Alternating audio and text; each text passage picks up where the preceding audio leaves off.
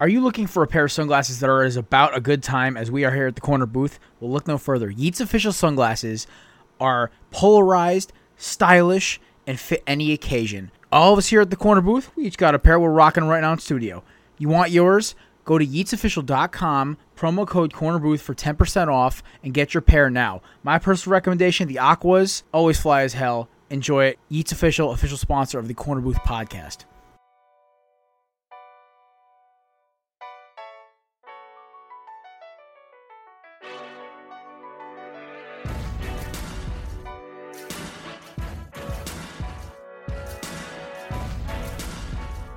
You are now in the Corner Booth Podcast, a sports podcast from Belly Up Sports and the Belly Up Podcast Network.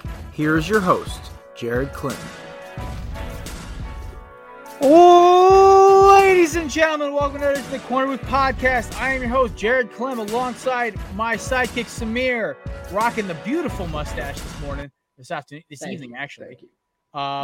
Also, big JD Davis, the rookie in the house, going full Ohio State gear. It's just ugly looking. You guys are still ranked in the top 10. It's all that matters. That's right. Akron wanted nothing to do with us this week. Big show this week. Big show. Not only do we have one sentence game, we got a bunch of NFL news. We also had a guest this week, guys. Frank Michael Smith stops by. Woo-hoo-hoo. I had a chance to chat with him. Oh, baby. He was a good time. Good time chatting with him. And honestly, it was good talking to a little Pittsburgh sports. Yeah, JD, Pittsburgh guy. I knew he was from Pittsburgh after watching his videos. And one of his videos, I think he said he had family from Cleveland, so I didn't know where he was talking leaned about on that. We actually touched on that a little bit, actually. But yeah, no, it was a really good return to the Sunday special, jokingly. That's what we used to call my interviews. This one's a little short, it's only 45 minutes. Frank will be coming back again, hopefully for a live stream. It'll be lit. But guys, we'll start off with the news from yesterday. This one kicked off. This one got me so excited because I always end up rooting for this guy. And every year he just makes me hate myself because I always fall for his trap. But once again, guys, signing with the Kansas City Chiefs is Flash Gordon is back in the NFL. Oh my God. I'm a big Josh Gordon guy. I feel so bad. Listen, the dude's story is ridiculous. JD, did you ever hear how much he used to make a month at Baylor selling drugs? Yeah, he said he also said he's never played a game sober until his fifth year in the league or something. That's just insane. That's the scariest part because that just shows how much of a freak he is. Right. He was drunk or high, usually both, during every college football game. He was I think he might have the NFL record for most 200-yard games in a row or something still. That one year he went off with the Browns. It was 3. Yeah. Whatever. It's like anything. You fool me once, fool me twice, whatever. He has hurt me too many times with the Browns. Okay. He's back in the league for now. Right. We'll do this again in a year or two. Samir. Yeah, I always liked the guy. I don't know.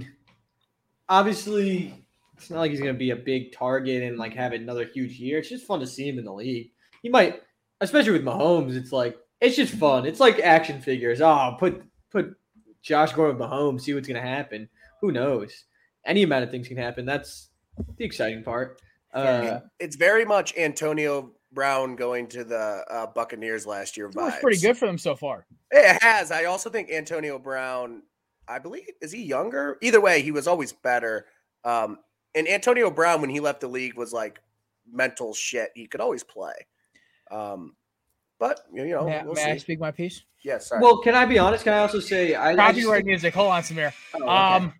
I am a firm believer in Josh Gordon, Flash Gordon. You know what? I'm a big fan of second chances, or in his case, eighth chances. I saw the Chiefs lose to the Chargers this week. By the way, called it. That's an upset pick. But the biggest thing to me was that they were throwing when they couldn't get the ball to Tyreek or they couldn't get the ball to Kelsey. They're going to guys like Byron Pringle, and they need a big receiver. And as much as Gordon's known for smoking guys over the top, that's a double. That's a double meaning. Not just smoking guys. But. I was a double meaning there, fellas. But He Don't mean. also like the guy is 6'3" and he knows how to play the ball high. Once again, I'm on a roll here, kids. But honestly, like I think Gordon's going to be a big piece for them going forward. He's going to be underratedly good for them. I think very similar to AB with Tampa Bay, where he's going to fit the system perfectly. Because I honestly think he, like AB, because they needed a slot guy and like a speedy slot guy. Because all I had was really Scotty Miller underneath, besides Godwin and Evans. I think Gordon kind of fits the bill when they need a receiver they can go to on third down who's going to come down with the ball. Yeah, it'll probably take him a while to actually this use is gonna him be and like get into it. This is like I was gonna say this is like a similar to AB. You might see him make a big play in the playoffs, and if he makes one play in the playoffs, that's big for them. Worth it. This definitely helps. I think definitely helps Kansas City though. All right. Other news. Also, do you think how much was Andy Reid involved because he's been in the hospital and stuff? Like, do you think he had a big say in this, or they've been eyeing this up for obviously he would have had to sign off on it. Well, the story broke last Friday they were talking about this. So were they? I missed that then. Yeah, they were talking about he got reinstated like last Thursday or Friday, I believe. Oh yeah, so, right. But I didn't know the Chiefs. Yeah, so like the Chiefs were already one of the front runners along with Baltimore, Seattle, and God, Baltimore needs them. To I know, like Hollywood Brown can't catch. Rashad Bateman's practicing this week. Woo.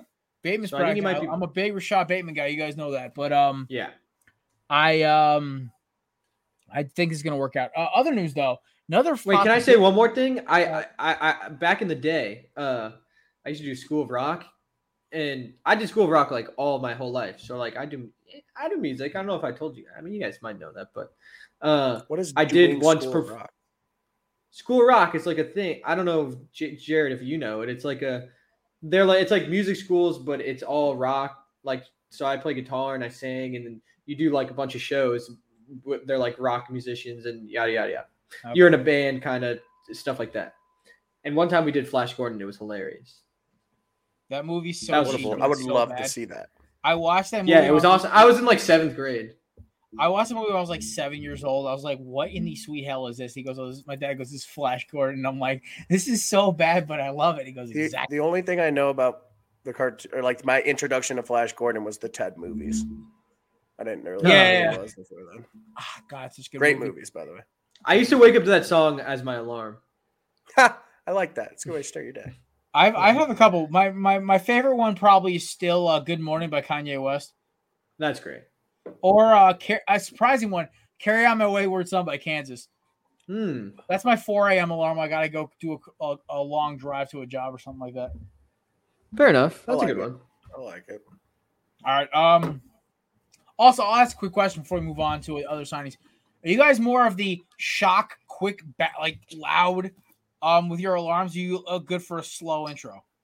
When you're like, you have your alarm. I need it to be loud just to wake me up. Yeah, it's more of a shock. What am I? I'm the dun, dun, dun, dun, dun, dun, dun, dun, dun. That's what I think mine's just the Apple. I think same thing. Whatever your go-to. I hate the like I don't. Oh yeah, that's ridiculous. That was mine for so long, and then I need it to be loud, like music. Sometimes, and I fall asleep to like podcasts and stuff. So my body's not really trained to like wake up to like music. Like I kind of need a sound. See, I can fall asleep like. Besides TV, I honestly like peace and quiet while I'm sleeping, or at least like white noise. But I'm an unhealthy sleeper. I fall asleep. I had to fix my sleep. With this new job, I had to fix my sleep problems. That's true. Hopefully, it worked. I mean, I'm doing okay. Honestly, there was 1 week where I got no sleep, but. Like my biggest thing is I think it was a roommate or an ex-girlfriend. One of them yelled at me for my alarm, and I'm like, oh, okay, well, it was somebody in college yelled at me for my alarm, and they're like, dude, that's ridiculous. I'm like, okay, I might do music or something. Like, oh, I can do music, and like, yeah, you fucking idiot. So there was girls hearing your alarm. Nice. Oh, congrats, dude. Oh, dude. Yeah. Wait, what were you doing? Hell yeah. How did you? From like the other room or the couch or yeah, you're not married. I'm confused. All right, moving on, fellas. All right. Richard Sherman meet with the Bucks today. Reportedly, like it went good. So Sherman the Bucks to help. Speaking of premarital sex. Let's talk about Richard Sherman. No, dude, Richard Sherman's still good. I think they have corner problems, so this would be huge for them. And he's a gamer. I would like Richard. Richard Sherman's one of those guys. I can't believe he didn't find his way on a team before the season started. I think everyone was really scared about the domestic disputes. Right, but it sounded pretty like from the stories. I don't know. You had heard multiple. It sounded very blown out of proportion. Right. It didn't sound like it wasn't like he didn't like hit anybody or do anything like that. He was trying to at least that I know of. Break down his father-in-law's door, which I mean. Yeah, well, I'm sure people want to do that. But either way, yeah, no, this would be big for the Bucs. I actually really like this for the Bucs. As someone who doesn't want to see the Bucs win again, I don't hate the Bucs, but this makes them better. I'd rather see the Bucs win again than the Chiefs. Fair, yeah, no, me too. I don't dislike the Bucs. It's not even Andy Reid. It's just I get sick of seeing Mahomes. I am sorry, I have Mahomes fatigue. I used to appreciate the Chiefs. After last year's playoff game, I'm like, screw them. Yeah, I felt cheated. I love Travis Kelce, but like the rest of that team is like. I like Pat Mahomes too. Tyreek Hill's a piece of shit human being, so I don't like watching him. I'm a big Honey Badger guy. Yeah, Honey Badger's dope. I was hyped to see him get a chip. But either way, back to I think Sherman is a great ad because their corners are struggling. Dude, they got burned. They've gotten burned every single game they've played, pretty much. Right, like they're in shootouts. Like, it's so funny. Like, I don't feel as scared to play the Bucs anymore because they can get after you, but if you get the ball in space, you get yards. Well, and here's the thing, right? They played Dallas and the Rams. You could sit there and be like, oh, well, that like two of the better offensive weapons in the league, good quarterbacks. Yeah, but at the same time, do you want to win a Super Bowl? You're gonna have to beat those teams. Right. And here's why I like Jared's NFC pick of the Packers just a little bit more. I think if you we double up on the Packers. If you rerun that NFC Championship game with the team they have now, with the secondary the Bucs have now, I really don't know because Packers win. Packers win. Yeah, Packers I think win that game. Especially the Packers, and we'll talk about this later, but I think the Packers, everyone panicked after the Saints game, and we'll get into it later. But a lot of week one I think they're just as good as last year, if not better. I mean, the Steelers beat the Bills. I mean, there's a lot of week one overreactions. My Eagles look like they had a functional offense. I'll talk about it in last. We're excited for your run-on sentence, Jared. Oh no, I'm only going to do 2 sentences. last call, I'll actually be. Oh, okay, all right. It better be rhyming. You better rhyme. Yeah, we're doing haiku. Every game haiku, right? I prepared haikus. All right, moving on. Oh yeah, Marlon Mack also demanded a trade. Where do you guys think he's going to go? I don't know. I heard Phil. Kevin, guys, imagine him on the Bills. Kevin, I want him to go to the Bills, and Zach Moss looked good this week for the Bills. Yeah, but like you get Zach Moss and him together, that's because Marlon Mack can eat carries. Here's the thing, though, is like, does another average running back in that? He's above that, dude. He was 1,000-yard rusher. I don't think he's average. Yeah, he's above average. Marlon Mack only got less carries last year because they drafted a Pro Bowl level running back. But he's been bad too. He hasn't been good. The Colts bad. Yeah, but I guess Marlon really Mack bad 1 year, and I'm not like sold on Marlon Mack. I might have been more sold on like what the Colts were doing last year, running the ball, because Jonathan Taylor's looked bad. And Marlon Mack played one game and he tore his ACL. Or is it 2 years ago he had a good year? He had 2018, 2019, he had good years. I remember a good year. Either way, I'm not sold on him. And I don't know. I don't know if he adds a ton to a roster unless they really need running back help, but we'll see. I'm a believer in Mark. I love Mack to Buffalo. I heard Mack to Philadelphia today, and before Kevin comes out of nowhere and starts screaming at me, I don't think the Eagles can do that. They ran the ball 4 times last night. The Ravens could use him. Oh yeah. Well, I mean, then again, does he want to tear his other ACL? Like, I swear. Right. I'm not. Yeah, I would never run on that practice field. Mm-mm. Hell no. I would fake injuries all week and then show up ready to go for the game. I want it in my contract. I pull TJ Watt and do nothing but individual drills. They must be practicing on MetLife. Was it at MetLife that freaking ruined everyone's knees that 1 year? Speaking of bad breaks for injuries, bad knees, Blake Martinez out for the season, torn ACL. Isaac Seumalo out for the season with multiple broken bones in his foot. And Christian McCaffrey out multiple weeks with a hamstring strain. Again. They're trying to say 2 weeks. It's but now not. it's just like 3 it's a to slippery 4. slope. You're But right, listen, exactly. Yo, Chubba Hubbard works in that system. He runs hard and he gets downhill. He was warming up towards the end of last week's game. The problem is also like the Texans had some gas in the tank. Like I don't think the Texans are as bad as we thought they were, but losing Tyrod, of course not as bad as we thought. Yeah, but like losing Tyrod Taylor definitely hurt them. But like Davis Mills, old long neck himself, like with Tyrod, they could have won 6 or 7 games. Okay, so I'm gonna say they were giving Browns everything they wanted. I'm gonna say this right now. I think Davis Mills is the starting quarterback for the next 3 or 4 years after like this year. No. I listen. If I'm evaluating a quarterback, I'm going to go with shots on this. No, listen. If you can make if you have 3, it's like a pitcher, Samir. To really be a good dominant pitcher, you need to have 3 pitches you can throw for strikes, right? Mm-hmm. Off speed, really good breaking ball, and some gas, right? Okay. It's like that with a quarterback. You need to be able to throw a hard heater to hit those outside throws and over the seams and everything else. You need to be able to lob it and lay it into a tight window. And you need to be able to throw something that's got a little zip on it but still carries. 3 types of throws. He hit all 3 of them in the same drive. I was like, okay, the kid can throw the ball. He can move. He did have a couple good drives. I'll give him block for him. But, like, honestly, evaluating him as a quarterback skills-wise, he didn't look bad, honestly. He hit all the throws he had to hit. He didn't show me anything Thursday that made me think this guy's a starting quarterback for the next 3 years. Oh, no. He's already better than half the backups in this league already, so. A good backup. I'm fine with saying that. But. We'll see. I want to see him with a full week of practice. Like then again, Andy Dalton's still starting games, so maybe he can start. I don't know. Yeah. All right. Did you see that? Nagy said all 3 are available to play, and he's not sure who's starting. Has he learned nothing? Has he learned nothing? All right. So guys, we're gonna play a quick game of Corner Booth odds. Over under. How long till Matt Nagy's fired?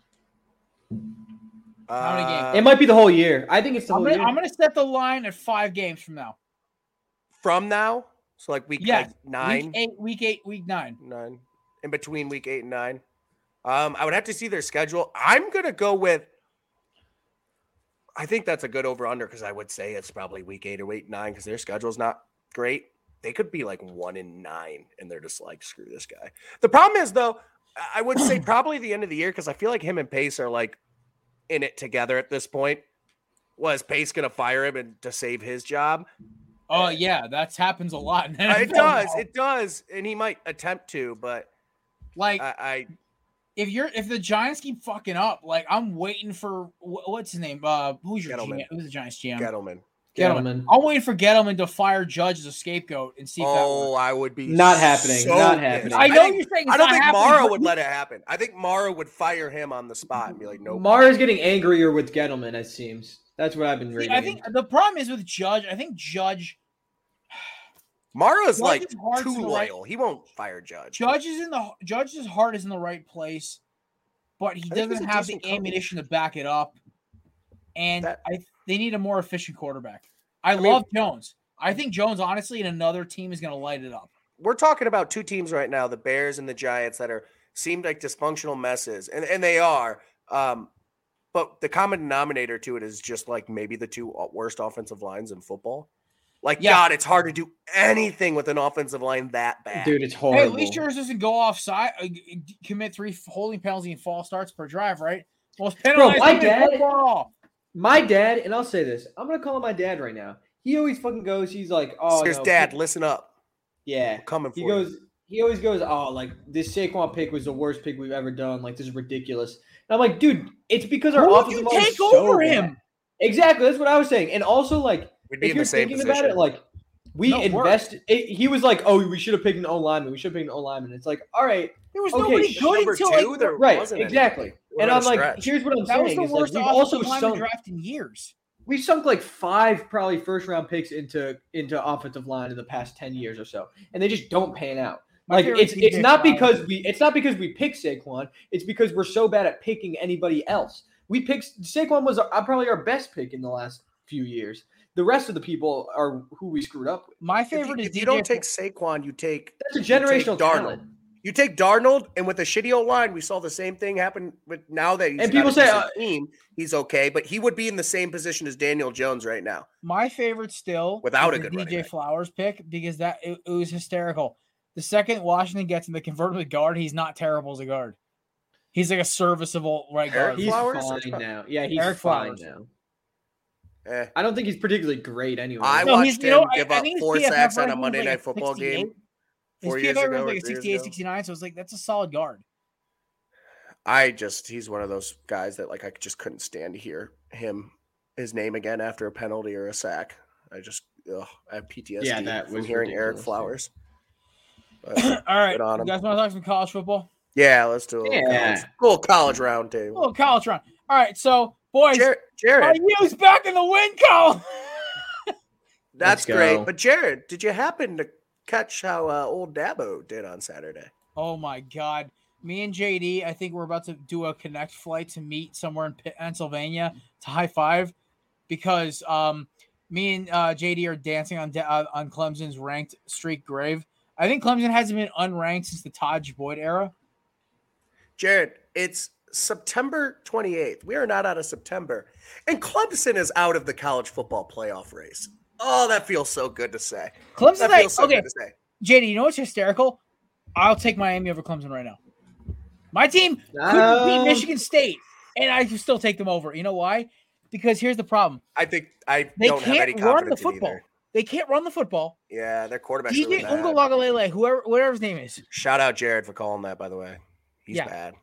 They can't run the football. This kid cannot hit the broadside of a fucking barn. He looks like Jimmy Garoppolo in week 2. Just sailing everything. And oh my God, he can run. Congratulations. So can like 80% of the quarterbacks in college football. Yeah. No, on top of all of that, Dabo's play calling is getting exposed now. I don't think he calls plays. Oh, no, Dabo's offensive coordinator is like everyone's talking about. Brett Venables. Brett Venables should get a fucking medal. Yeah, for how he's kept them in games. People don't realize he is why Clemson has turned into a little mini dynasty in the ACC. Listen, Lawrence lost in shootouts a lot. If people didn't remember this, they would be up by 40 points because Brett Venables' 3-3 hybrid defense is terrifying. Also, you're talking about this offensive coordinator. I was told when he was out with COVID during the Sugar Bowl, that's why Ohio State won by Clemson fans. Yeah, no, Ohio State. Oh, because that great offensive coordinator. Yeah, that put up 10 points against NC State. Yep. Also, we talked about JD. You and me talked about this in our college show. A lot of their flaws are going to be exposed this year because Lawrence covered up so many flaws in that offense. So did ETN, and so did Amari Rodgers. They lost 3 guys who did everything right. To be fair, on a lesser scale, Ohio State is going through that with Justin Fields. You know what I mean? Yeah. Justin Fields covered up a lot. Ohio State is more personnel. We have really good covered up. Our offense is fine. I mean, a bad day. So listen, I'm not saying we still have the best wide receiver room in the country. Here's my denominator, right? Henderson's a freak. I think what would my team do against your team? My team walks into Austin Stadium gets blasted by Oregon. My team walks into the shoe, blasted by Ohio State. Walks into Death Valley, might win by a field goal over Clemson. That's where my thinking is because they don't scare me at all. Right. Here's the thing: is that there are powers. The powers we've kind of come to know the last couple of years, and we're just assuming Ohio State, Oklahoma, Clemson are all going to be in the talk. Ohio State and or Oklahoma both look not nearly as good as the preseason hype had them. Both are looking not great. That being said, Clemson is actually bad at football. Like Clemson is going to, and I don't take this as like confidence for Ohio State or anything, but like Clemson could lose 3 or 4 football games. They're going to lose 4 games. Yeah, they look bad. They're going to. They should have lost to Georgia Tech last week.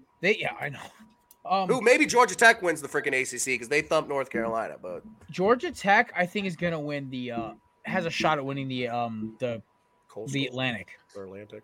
It's the Atlantic and the Coastal. The Coastal, I still think it's really sad, but the problem is there's no team in the Coastal I think beats Miami because all the up and coming teams. North Carolina, are they in the Coastal? North Carolina's in the Coastal, yeah. So that's probably your biggest competition, but at the same time, they have 2 ACC losses, so you could even afford to lose it. Yeah, we could lose it. We haven't lost an ACC. We haven't played a conference game yet. Yeah. That's All of our non-conference games. the ACC, man. I mean, we joked about it in the past, but at least like there's been 3 teams that are like, all right, those are This national year, contenders. so it's the worst I've ever seen it. I mean, the Pac-12 is better by a good amount. Except for Ohio Yeah, State, that's what I was gonna say. So Big Ten looks great this year because there's like 5 teams that are great. It's deep. SEC has 2 good teams. Yeah, the SEC is not as good as I'll give Arkansas the benefit of the doubt for now. I'll say 2.5 good teams. 4. Florida and Georgia are both good. Bama and Arkansas. I just said Georgia. No, my picks were Georgia and Alabama and half of Arkansas. Florida's good. They gave Bama all they could handle. True. Okay, so I'll give Florida. They need to switch quarterbacks finally. So fine, 3.5 good teams, right? Pac-12 is 1, 2, maybe. UCLA. Yeah, I don't trust UCLA. I mean, they lost to Fresno. Oregon. So basically, the ACC I've been banging the drum about what's the ACC gonna do when Clemson falls. Dynasty's over, kids. Yeah, but nobody's stepping up. This is the year, right? Course, nobody. Here's the problem. Doors wide open. Everyone's like, nah. Listen, I'm telling you right now. I watched NC State. NC State looks great, by the way. So I will say this is my Miami 30 seconds, right? I watched our 2 new quarterbacks that are going to replace King, Van Dyke and Garcia. Both can sling it. Both step in the pocket. Both have great pocket presence. Both are pocket guys, which I like, especially in that Miami offense. We have so many fucking weapons. I think Miami's going to be okay next year. This year is going to be that weird coin flip, but we may have winning the Coastal, but it's like if we win the damn conference, we're not going to the fucking playoff kind of thing. No one is. I mean, the ACC, it's the end of September, and the ACC is out of the playoff. Yeah, the only way is if there's like multiple teams with 2 losses. No, still. I mean, one Cincy would go for there's just no way they'd put. This is going to be. They'd put a 2-loss. They'll put a 2-loss SEC team. Cincy, they'll find a way. Absolutely not. This is going to be the strange year of college football all the time. Let's move it on though. This is as wide open as the playoff has ever been. North Carolina, wide open as it is. Oh, absolutely. North Carolina thumped by. Oh my God, North Carolina was absolutely demolished by Georgia Tech. Yeah, Georgia Tech, who just started passing the ball 3 years ago. The Ramblin' Wreck, baby. Oh my Let's God. go, baby. I love Georgia Tech because they always love those Hornets. They always give 2 teams a headache. They always give North Carolina a headache, and they always give Clemson a headache. That's why I always love Georgia Tech. And Megatron. There you go. A little extra on there. But I will say one thing I'll admit I was wrong about when Arkansas beat Texas. I'm like, oh, okay. Texas was over. No. Texas. By the way, Arkansas owns the state of Texas legally now. By the way, check out Kevin's shirt. He just dropped it in the tailgate in the quad store. Is it the West Arkansas or whatever? Huh? Love that. Either way, when they beat Texas, I thought, oh, Texas is overrated. Arkansas beat them, exposing them, but now Arkansas is the overrated team. They're going to get thumped by A&M. I was very wrong on that. Arkansas is legit. And actually, Texas put up like freaking 70 points against Texas Tech. I mean, it is what it is, but they look better maybe than I think too. So Arkansas is legit. Arkansas is an actual threat there in the SEC. And I never would have thought this before the beginning of the year, but Bama's biggest threats in the West is not LSU and Auburn. It is Arkansas or even A&M. It's Arkansas and Ole Miss. Everyone would have said it's A&M, it's LSU, it's Auburn. So would any be surprised if Ole Miss pulls off the upset Saturday? Not yes, but not like super. I would be much more surprised if I didn't see Alabama should have probably lost to Florida. What scares me for Alabama fans are scared. That's what scares me. Like I got cruising Kevin like freaking out already, and I'm like, that's horrifying. Like just goes back to my point. Our quarterback on one leg scored 10 points on Waddle, Devontae Smith, Najee Harris, Mac Jones. You don't just replace them. I don't care if you got the best Alex class. Leatherwood, we can keep going. I don't care. Like Bryce Young is really good at football. Yeah, I know. Like it's they great. lost, 9 starters? Right. What's his face? Williams, the transfer, or Williamson? I don't know. Either way, the transfer from Ohio State looks good there, but he ain't Jalen Waddle. You know, like he is not Devontae Smith. Want to talk about transfers? Can I throw a little love to my boy Charleston Rambo from Oklahoma coming over to the U?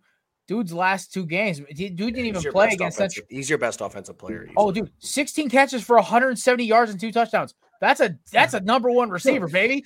We've had a receiver put up those kind of numbers since Andre Johnson. Like, right. Shit. And, all of it's a grain of salt because of the opponent, but he looked good against Michigan State, too. So that is actually something. No, he did. That's what he did against Michigan State. Oh, was it?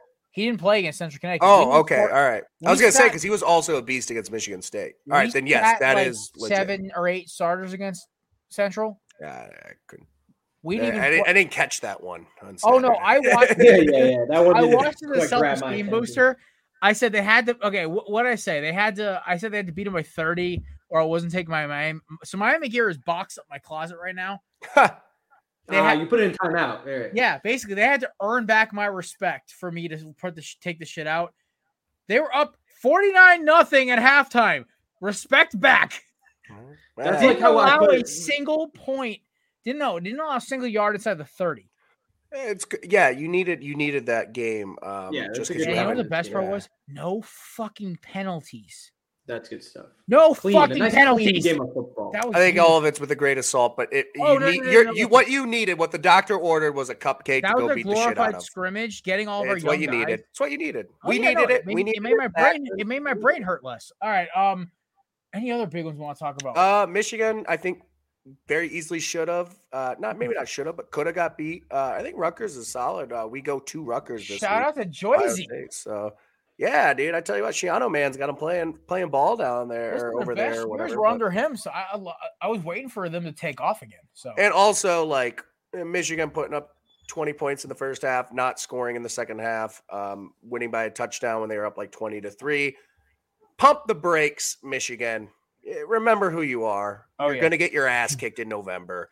There was a headline on ESPN this week before the Rutgers game. Is this the year Michigan beats Ohio State and goes to the college football playoff? No, it's not. No, it's not. And we'll see your ass in November.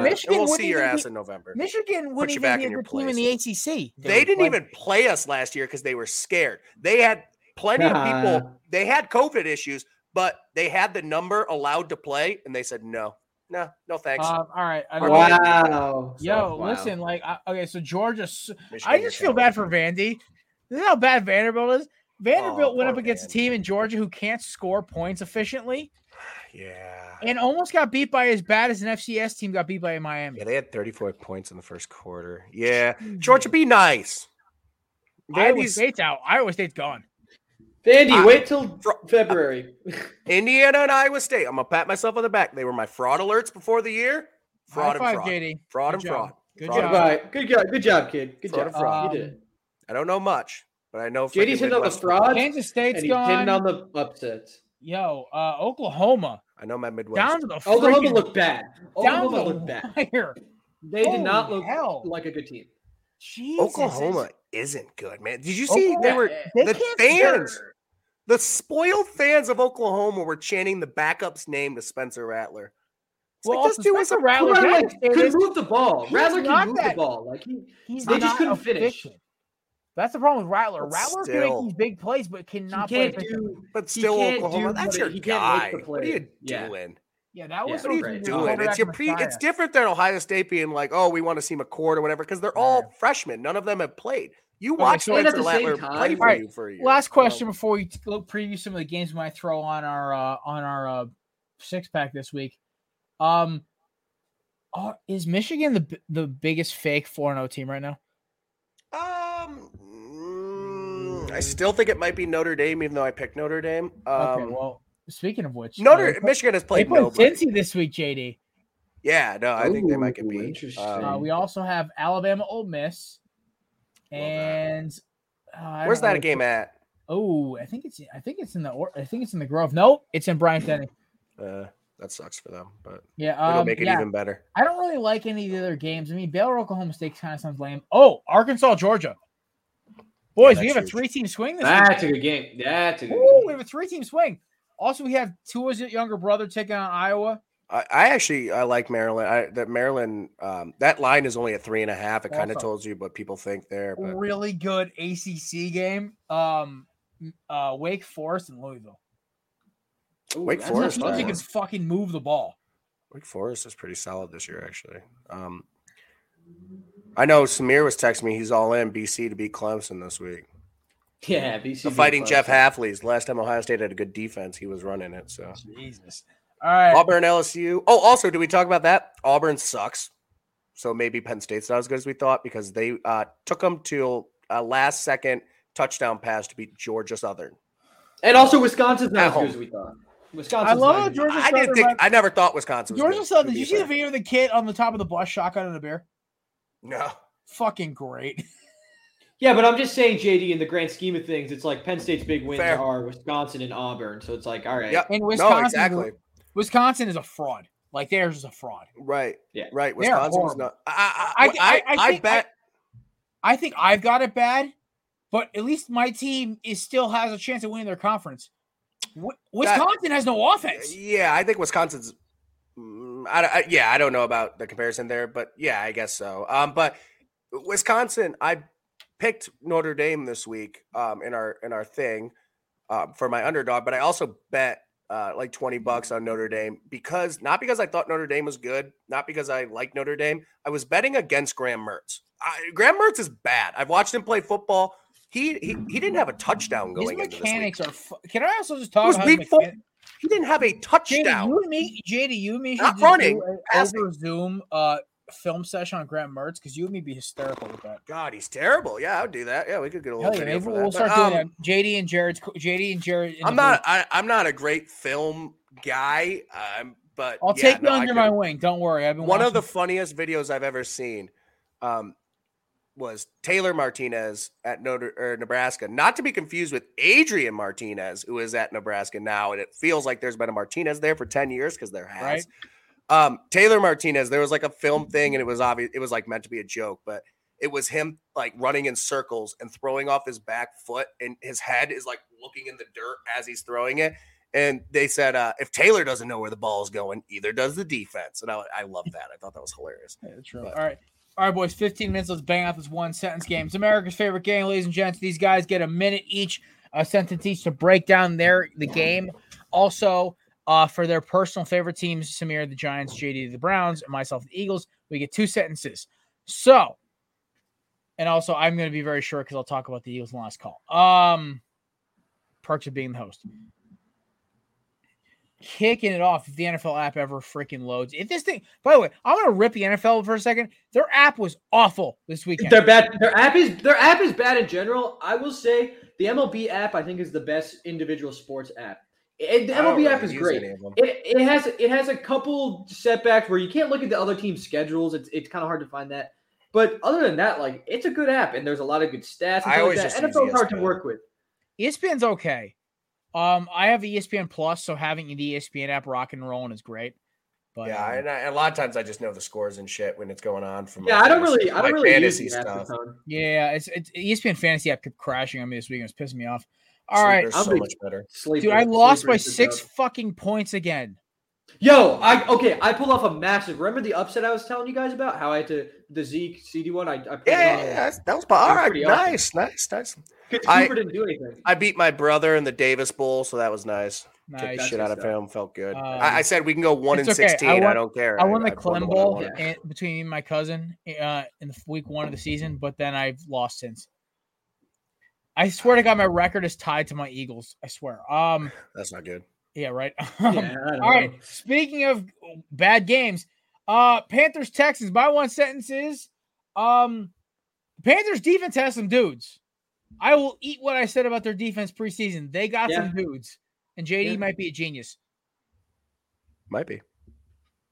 Keyword. Might be. Week 3. Might be. JD smarter than Kevin. Just kidding. I don't know. Maybe my sentence is this: DJ Moore is the most underrated wide receiver in the NFL. He was all over the place. Facts. Yeah. Looks great in number 2, by the way. Yeah. I love the single digits. Yeah, me too. I wasn't. It took a while for me to get used to it. Right, you just got to get used to people's new numbers. It gives it a good college feel, and I really appreciate that. Give it a couple years when you know everyone's number again, and you'll really like it. Yeah. My one sentence is, I hate that like these athletic freaks running backs seem to be so injury prone. Like you can't move that fast, I guess, because between Saquon and McCaffrey, I just don't want to look back at that generation and have them be like the what if guys. Because McCaffrey's the most exciting football player. It's a collective bargaining agreement. They don't have enough time training. They don't have enough reps. They don't get they don't shake the rust off. That kid's hamstring, man. His body games like all tied up, and he's too athletic for his own good. Like it's really what it seems like, which sucks because he might be top 3 if you're just talking just football players in the world. I mean, the kid's incredible. So speedy recovery there. I love the NFL app right now is it's so bad. The NFL app right now, they only have the week 1 records up. So right now it still says the Eagles are 1-0, even though they're 1-2. That must feel nice. Oh yeah. Yeah, it hurts even more actually. Speaking of hurting even more, Titans lose to the Colts 25-16. Hey, Carson's playing. That first round pick's looking a lot better. Titans beat the Colts. You said lost to. Yeah, Titans beat the Colts. Oh, Derrick Henry's still a fucking monster. My sentence is, again, it's week 3. I don't want to pat myself on the back, but I have the Titans winning. Everyone needs to settle down. The Titans have just the best roster in that division. Their defense and they still sketchy, do. Though. It is sketchy, but that division is so bad. The defense played pretty good though bad. this weekend. They're going to dominate that division. Bud Dupree is going to be one of the most underrated signings this offseason. They're going to have 10 wins, and 8 of them might be against their or 5 of them might even be against their division. So yeah. All right, Samir. Yeah, I mean, AFC South kind of looks like a lock right now, but honestly, this is more of a prescription of how bad the Colts offense is than how good the Colts or the Titans defense is, because the Titans defense is atrocious. Yeah. Let's not forget that. Well, I don't believe this was a slip-up game. Carson Wentz, he had sprained ankles. The only person that really did anything was Michael Pittman, kinda. They just don't have playmakers. They don't have receivers. I only picked the Titans because I didn't believe in the Colts. I want to throw that out there. I don't think Samir with the raw sentence to start it off, man. Come on, man. Sorry. We're trying to do this in 15 minutes because we got to slap an interview into this thing. So, okay. All right. Chargers and Chiefs. My sentence is simply this. God, I love when I'm right. Chargers look good. Yeah. My sentence is this. The Giants might be horrible. We're only 1 game back of the Chiefs. I love that. I love that so much. The Chiefs still have the odds-on favorite in Vegas to win the Super Bowl, and there's a reason why. I don't celebrate the Chiefs right now because they will be back. Oh, I don't doubt it. And now they got Flash Gordon. All right. I gotta do this to you boys. Falcons, Giants. My one sentence. That game didn't happen. My one sentence is pray for Giants fans and Saquon. That is all. Dude, we just find new ways to lose. We had this game in the bag, like in 3 different occasions. Drop pick in the end zone. That's what it was. We just dropped balls. My heart stopped. We dropped the most important balls of the games are the ones that we dropped. And that's it. We suck. It's going to be my same sentence every week until they do it. Fire Dave Gettleman or it won't get better. Season's over. That, actually. Keep doing that. Because it's been my sentence every week. There we go. All right. Bengals and Steelers. Dude, the Steelers are bad. They are really bad. Mm-hmm. They can't stop anybody. Joe Burrow looked like LSU Joe Burrow. Yeah. Samir? My sense is Ben Roethlisberger is the worst quarterback in the league right now. I'm dead serious. He's the worst quarterback in the league. Yeah. No, Big Ben is done. That's my sentence. He was done at the end of last year, but they brought him back. He still sucks. Him falling. Did you guys see the clip of him falling? Yeah. Like when the my highlights God. for Ben Roethlisberger are comical. For someone who's watched that guy rip his team's heart out for years, I deserve this. I'm enjoying it. There you go. Bears and Browns. Sweet baby Jesus, Cleveland. They have families. It was good seeing Clowney get work in. I'm a bit, even though he hurt Wentz, he might have done us a favor actually.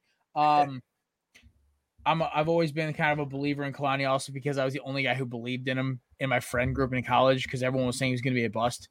So I like seeing him put up numbers still. And also, I love Jurassic Miles and that Cleveland defense. They're just loaded with talent. Yo, Baker could show up like Josh Gordon and be drunk to games and still win games because that defense is that good. It was the Bears, but yeah. Also, that week 1 loss to Cleveland looks like more of a fluke than usual. Samir, you gonna go? Did you go? Yeah, I'll go because it's the Browns. I was gonna wrap it up. Yeah.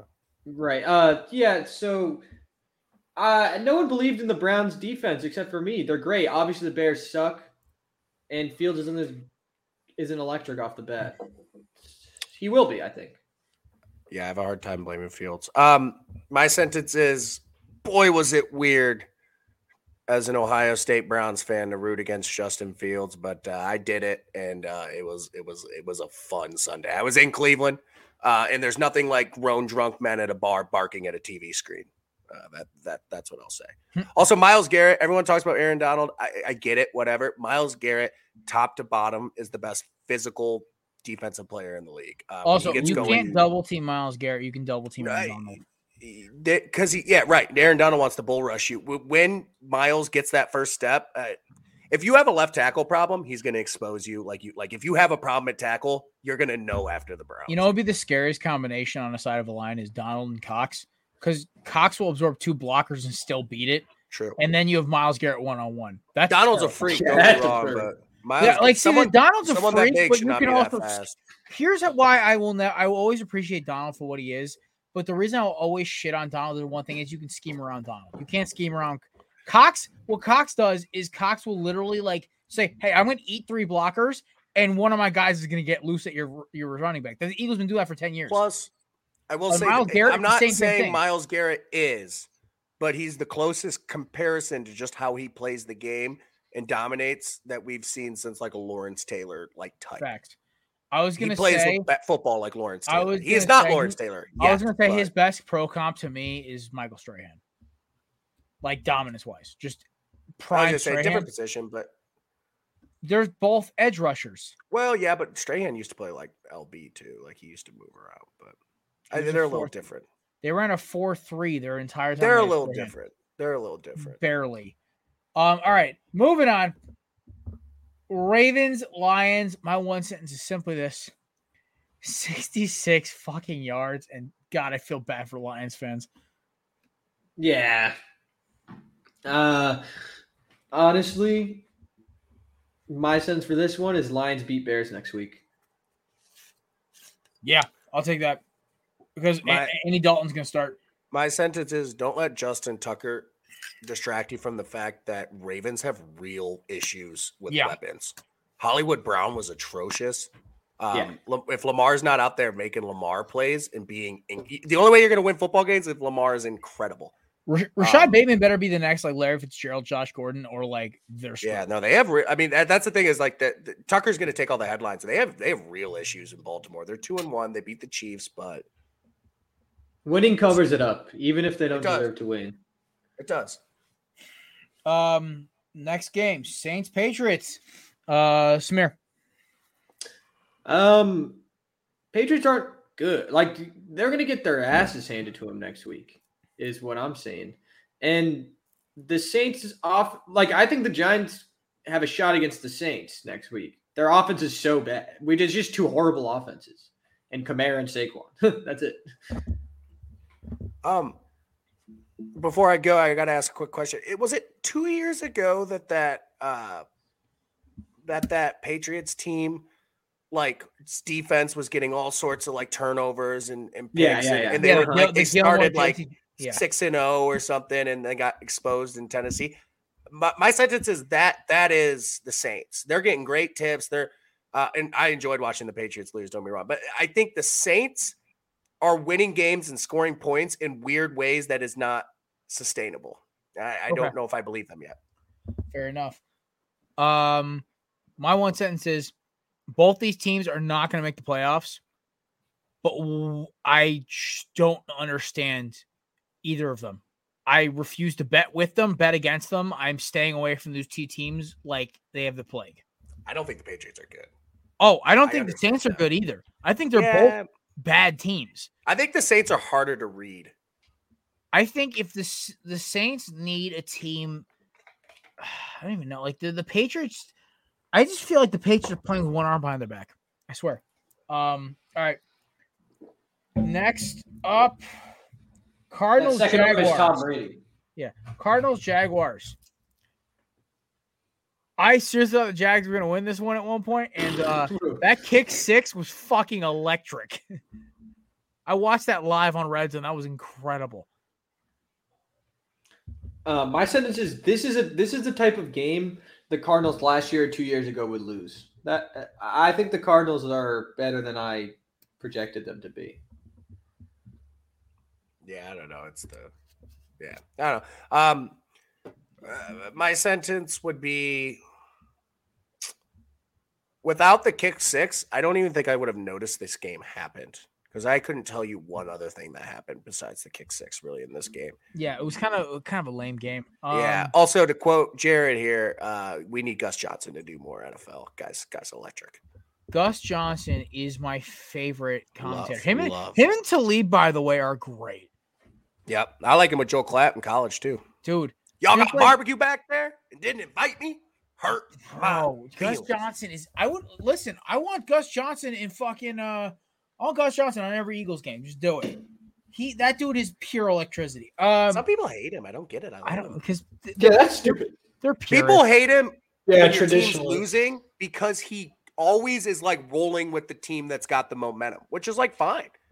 He's rolling with the play. Like right. It's whoever's making a play in the moment. I was watching a Big Ten game. He's rooting for him. There's a big noon kickoff, and the team, I can't remember who it was. I think the team was winning. It was up by 30. And the team was getting smacked, breaks a kick return. And he's lighting it up. Ohio State, Maryland a couple years ago. That's who it was, yeah. I remember that exactly, yeah. Because my cousin's a Michigan fan, and she always used to tell me, like, oh, Gus Johnson's terrible. It's like you hate him because, like, you're listening to him when your team's getting their ass kicked.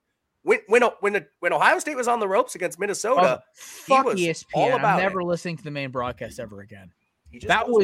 They were kissing Dallas's ass even before the game started.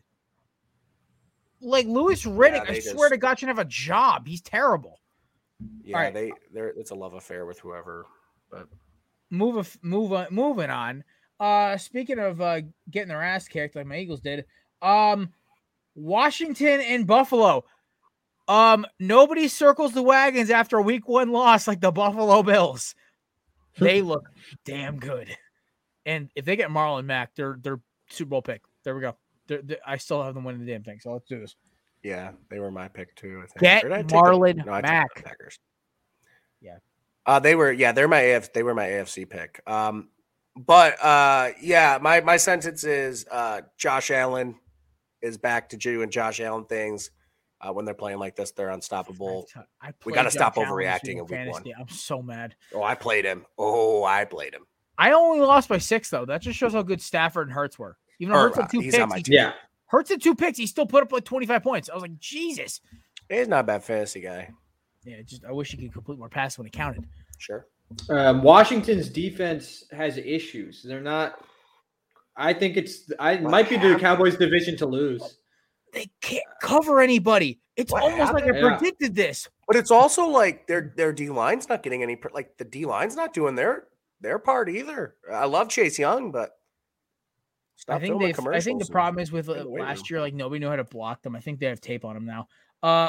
What do you boys say we speedball this next one because it's like a joke? Broncos Jets. Ouch. Moving on. Any other? I'll just say the Broncos have the opponents they've beaten have a combined 0 wins. Chill a minute. Yeah. Right. Yeah. One word game. God. That works. That works. Dolphins Raiders. Raiders are the most fun team in the NFL. I love the Raiders. I love the Raiders have always been my second team because my uncle and everything else, but like it's an easy team to root for. Yo, they're just fun. I love seeing Derek Carr win. I love Darren Waller, Brian Edwards. I like Gruden. And fucking John Gruden. Knock if you're with me. Let's go. Knock if you're with. I like that. My sentence is, as much as I am enjoying it, y'all got to have a lead at some point because you're not going to be able to come back and win every game. Exactly. Because they have come back in every game. The gap between Jacoby Brissett and Tua, their supposed franchise quarterback, is not very Tua large. is It's a fraud. inches. I've been It's saying inches. it. Tua is Yeah. not Inches. good. It's not even inches. If It's Kevin like compares him to millimeters. Joe Burrow one more time, I'm gonna throw a bitch fit. Yeah. Another one. Okay, the Dolphins looked really good. The Dolphins look good. They're good. They're a good team. The Dolphins look solid against the Raiders. The Raiders are one of the better teams in football right now. Tell you what, Waddle got like Samir, 15 targets. Samir, look, me and you are looking very good in that division because we were very on. Bills are easily the best. Dolphins, not bad. Patriots, Super and Bowl Jets winner. are terrible. Bills. No, but you were also on the Patriots, not Miami. Me and Samir had yeah, them you at were number against- I two. also did Yeah. say the We Jets have the are to win order 6 perfectly. games. currently. I think no team in the. I think it's going to be like the 2004 NFC East, where every team is 6-10 or worse, and then they have one team 13-3. The Jets are the worst team in the league right now, but we can move on. Jets are getting Thibodeau with the first overall pick. Calling right now. They need him though. All right, like their speed quarterbacks. round. Vikings Seahawks. All I gotta say is both these teams are not good. That's my sentence. My sentence is I did not watch one play from this game. I watched one. It was DK Metcalf breaking some dude's ankles. You guys saw me tweet about it, text about it too. Guys, Metcalf knows how to run routes now. That's scary. Yeah, you did say that. Very scary. Kirk Cousins looks. I don't know if it's like he's got this like unvaccinated energy or whatever, but Kirk Cousins looks dope. Kirk Cousins is walking like a boss. I don't know what it is. This game, that's pretty much it. Yeah, I don't think Kirk's long for the. I think even Vikings fans who defended him are pretty close to being Kellen done. Mond by the end of the year. I'm still sticking to that one. You really think so? Oh yeah, he's the third string. Dude, I don't care. I'm thinking Kellen Mond by week 16. I am sticking my money where it's that tough was. if you need a quarterback too, because it doesn't look like anybody out of college is like worth. Dude, a top this year 10 pick. there's not like There's no one. I wouldn't pick Sam Howell. Yeah. That's another story. Yeah. All right. Bucks Rams. All I'm gonna say is, guys, the Bucks aren't dead, but the Rams look good. The Rams look good. I like the Rams. Fire. Oh, by the way, JD, no, the Rams were my Super Bowl pick, not the Pat. No, Rams were my runner-up. So yeah, no, it was. Yeah, we had the same. Yeah, the Rams are my runner-up though. You're I runner-up had Buccaneers. No. Yeah. To like in the NFC. NFC, I thought your runner-up was the Bucks. No, I have it written down. I have a piece of paper in my room still from that day. No, I had Bills, Chiefs, and then I had Packers and Rams, and then I had Packers winning. We basically did I not have the Rams as my Super Bowl? My team? runner-up was different than yours. Than I for don't know if AFC, because my runner-up in the AFC was the Browns. Yeah, right. Mine was half like I don't want to like jinx it. That's how I was in 2017, and it ended up working for me. So I stick with that. I'll be happily wrong. I don't give a shit. Yeah, me too. Samir, your sentence? I did my sentence. JD did yours? Yeah, I didn't watch this game. Oh wait, no. Oh, the Rams. Sorry, Rams Bucks. I didn't do Rams quarterback. Eat breakfast with your quarterback. It works. I think right now, I don't know if it'll continue this way. Right now, I think you would probably say in a power ranking, the Rams are the best team in the league. Right now. All right, moving on. Packers, 49ers, and I'm going to say that double off that we just did. Right now, I think the Rams are a better team than the Packers, and the Packers got to get their shit together because the San Francisco offense is inept. Philly held them to 17 points, and they had 2 blown coverages. Green Bay needs to get their shit together. I actually found this very encouraging for Green Bay. No, Green Bay needs the Green Bay should have beaten them by more. In my opinion, maybe. I just think Aaron Rodgers is back. He's bought in, and we can kind of lay that all the rest. That's my sentences. Aaron Rodgers looks damn good. Let's make this one quick and painless for me. Rip it off like a Band-Aid. Eagles, Cowboys.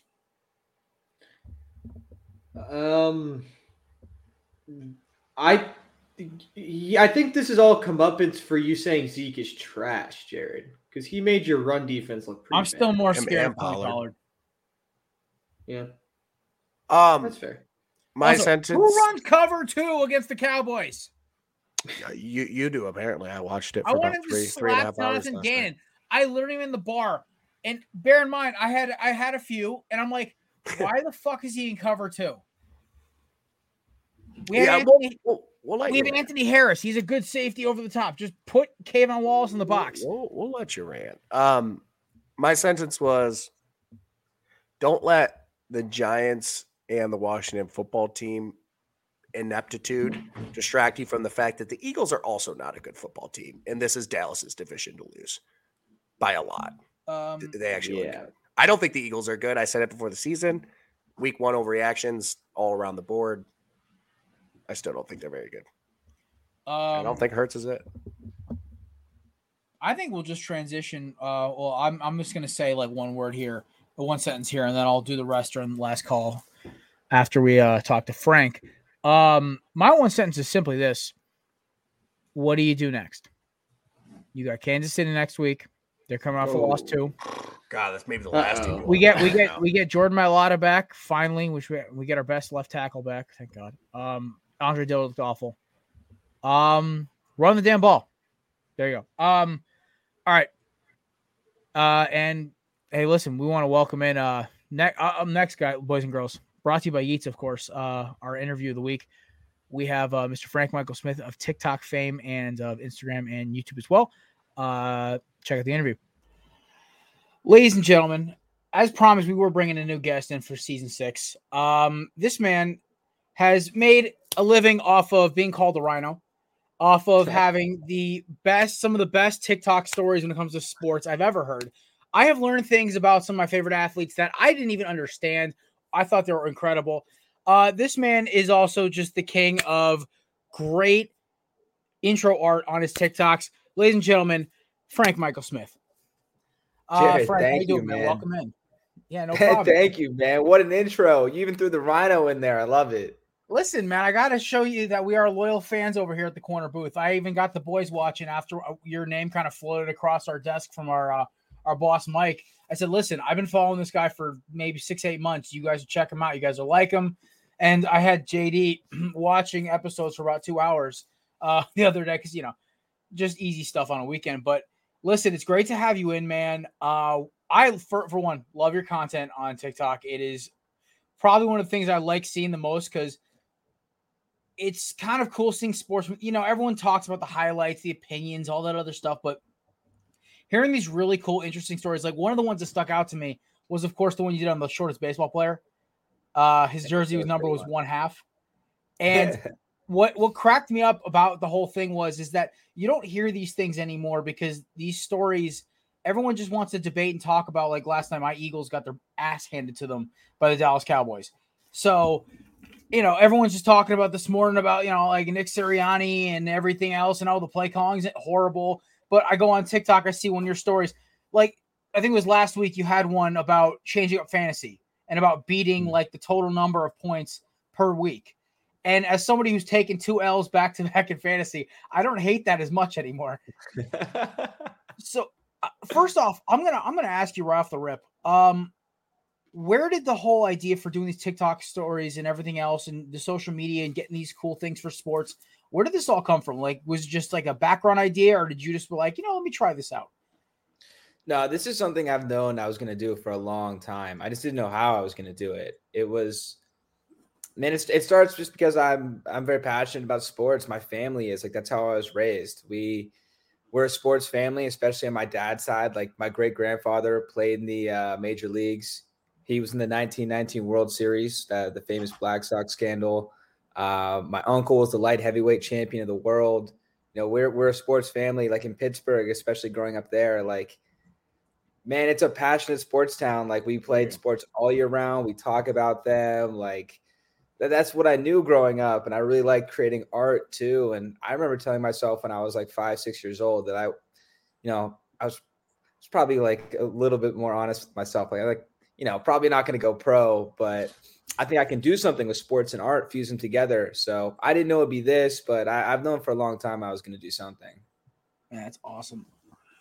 So you are from Pittsburgh. So Steelers fan, Penguins. So are you all black and gold?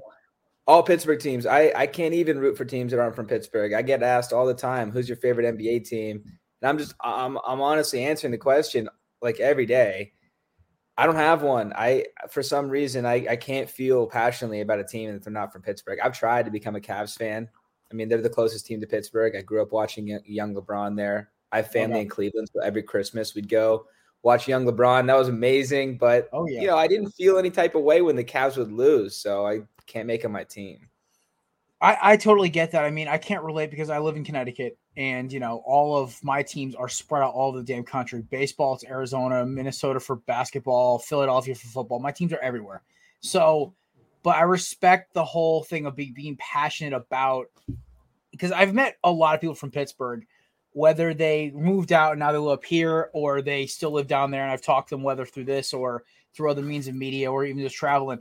There is something to say about Pittsburgh fandom. It is just something different. And like people rip on Steelers fans because, 6 rings and everything else, but there is a passion to that fan base that I don't think ever goes away.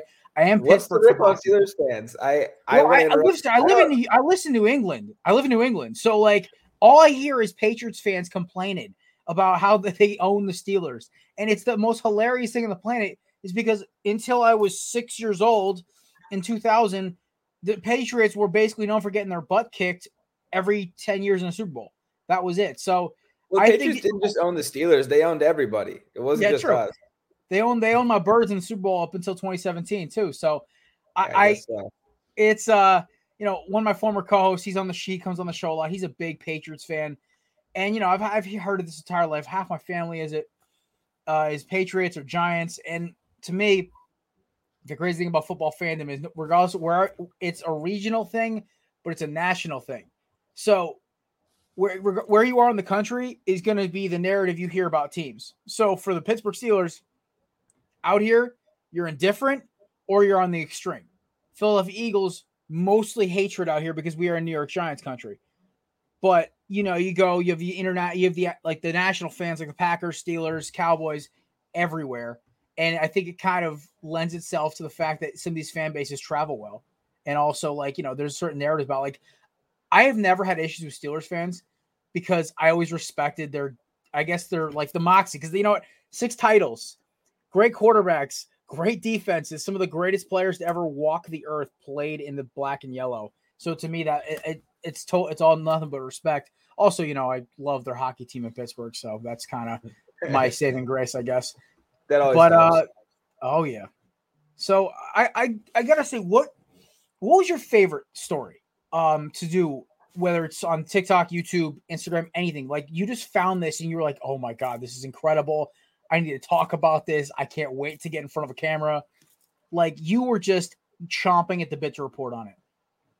I like the ones that are like more risky. Like those are the most fun to post. Like I remember I did the one about like Kendall Jenner and her like being a fake general manager.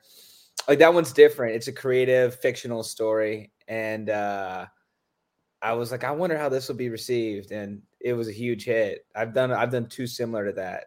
I like those ones. I like the one I did about the one it's super popular. This isn't even a sports one. It's about hip hop. Lil Nas X and explaining his Montero music video. Yeah. Where, you're taking some chances. You're talking about like religion and sexuality and like social norms. I didn't really take a stance on it, but it was just kind of explaining it to people. People are so sensitive, so they'll get worked up. I mean, I think it was a great video. I think I did a great job of explaining it, and the views reflected. It has like 10 million views. I remember seeing that one. I saw how many views it had before I even looked. I think it was up for maybe 5 hours. Because I'd never heard I heard the whole controversy because people, on TikTok, everyone's got a response, everyone's got an opinion, and I saw yours, and I'm like, I like this guy's opinions on stuff. Let me watch it, and I was like, okay. I mean, I'm not a big fan of the blood in the Nike Air Max 97s, but like I can understand artistic integrity and him just going after it and doing whatever he wants because it is a free country. And my favorite one was the Kendall Jenner one. I think I was at my old job. I was in a truck with one of the managers. We were driving back, and I was watching this on my earbuds, and I remember this distinctly because I was crying. I was laughing so hard. Because not only would the thing is that team would probably go like 72-10 and then choke in the first round of the playoffs because I don't think there's any closers except for Booker on that team. But I was just crying. I was like, this is just savage, but so true. So I do appreciate. I think people appreciate content when it's not just the run of the mill. I'd say like, oh, the same humdrum take from, because I mean, you're part of sports TikTok. You see everyone and their mother has a take about something. Everyone's releasing fantasy sleepers. Everyone's doing all this other stuff.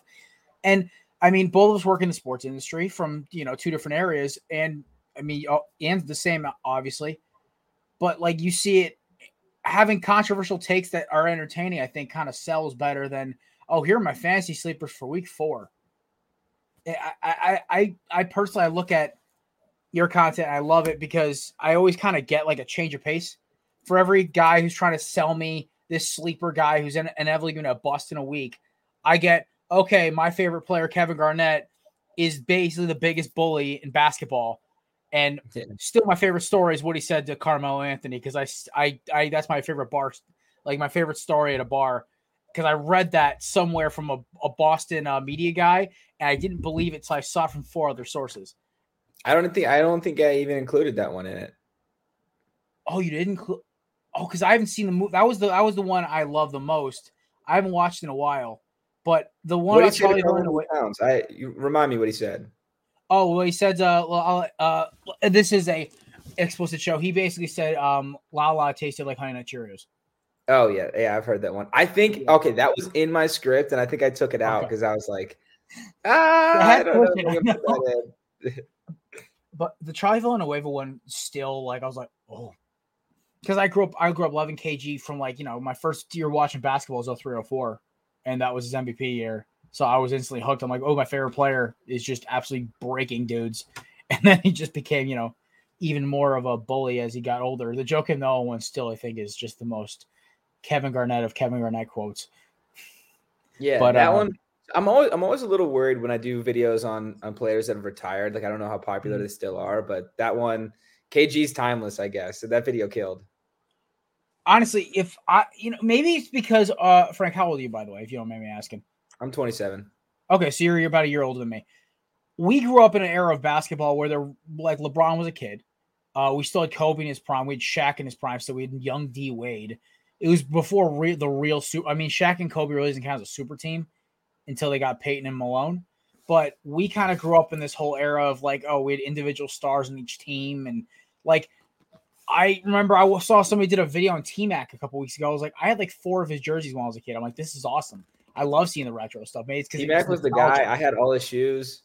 Oh yeah, my first pair of I'm a big sneakerhead. My first pair was the T-Mac 3 Homes. Those were my first pair of sneakers.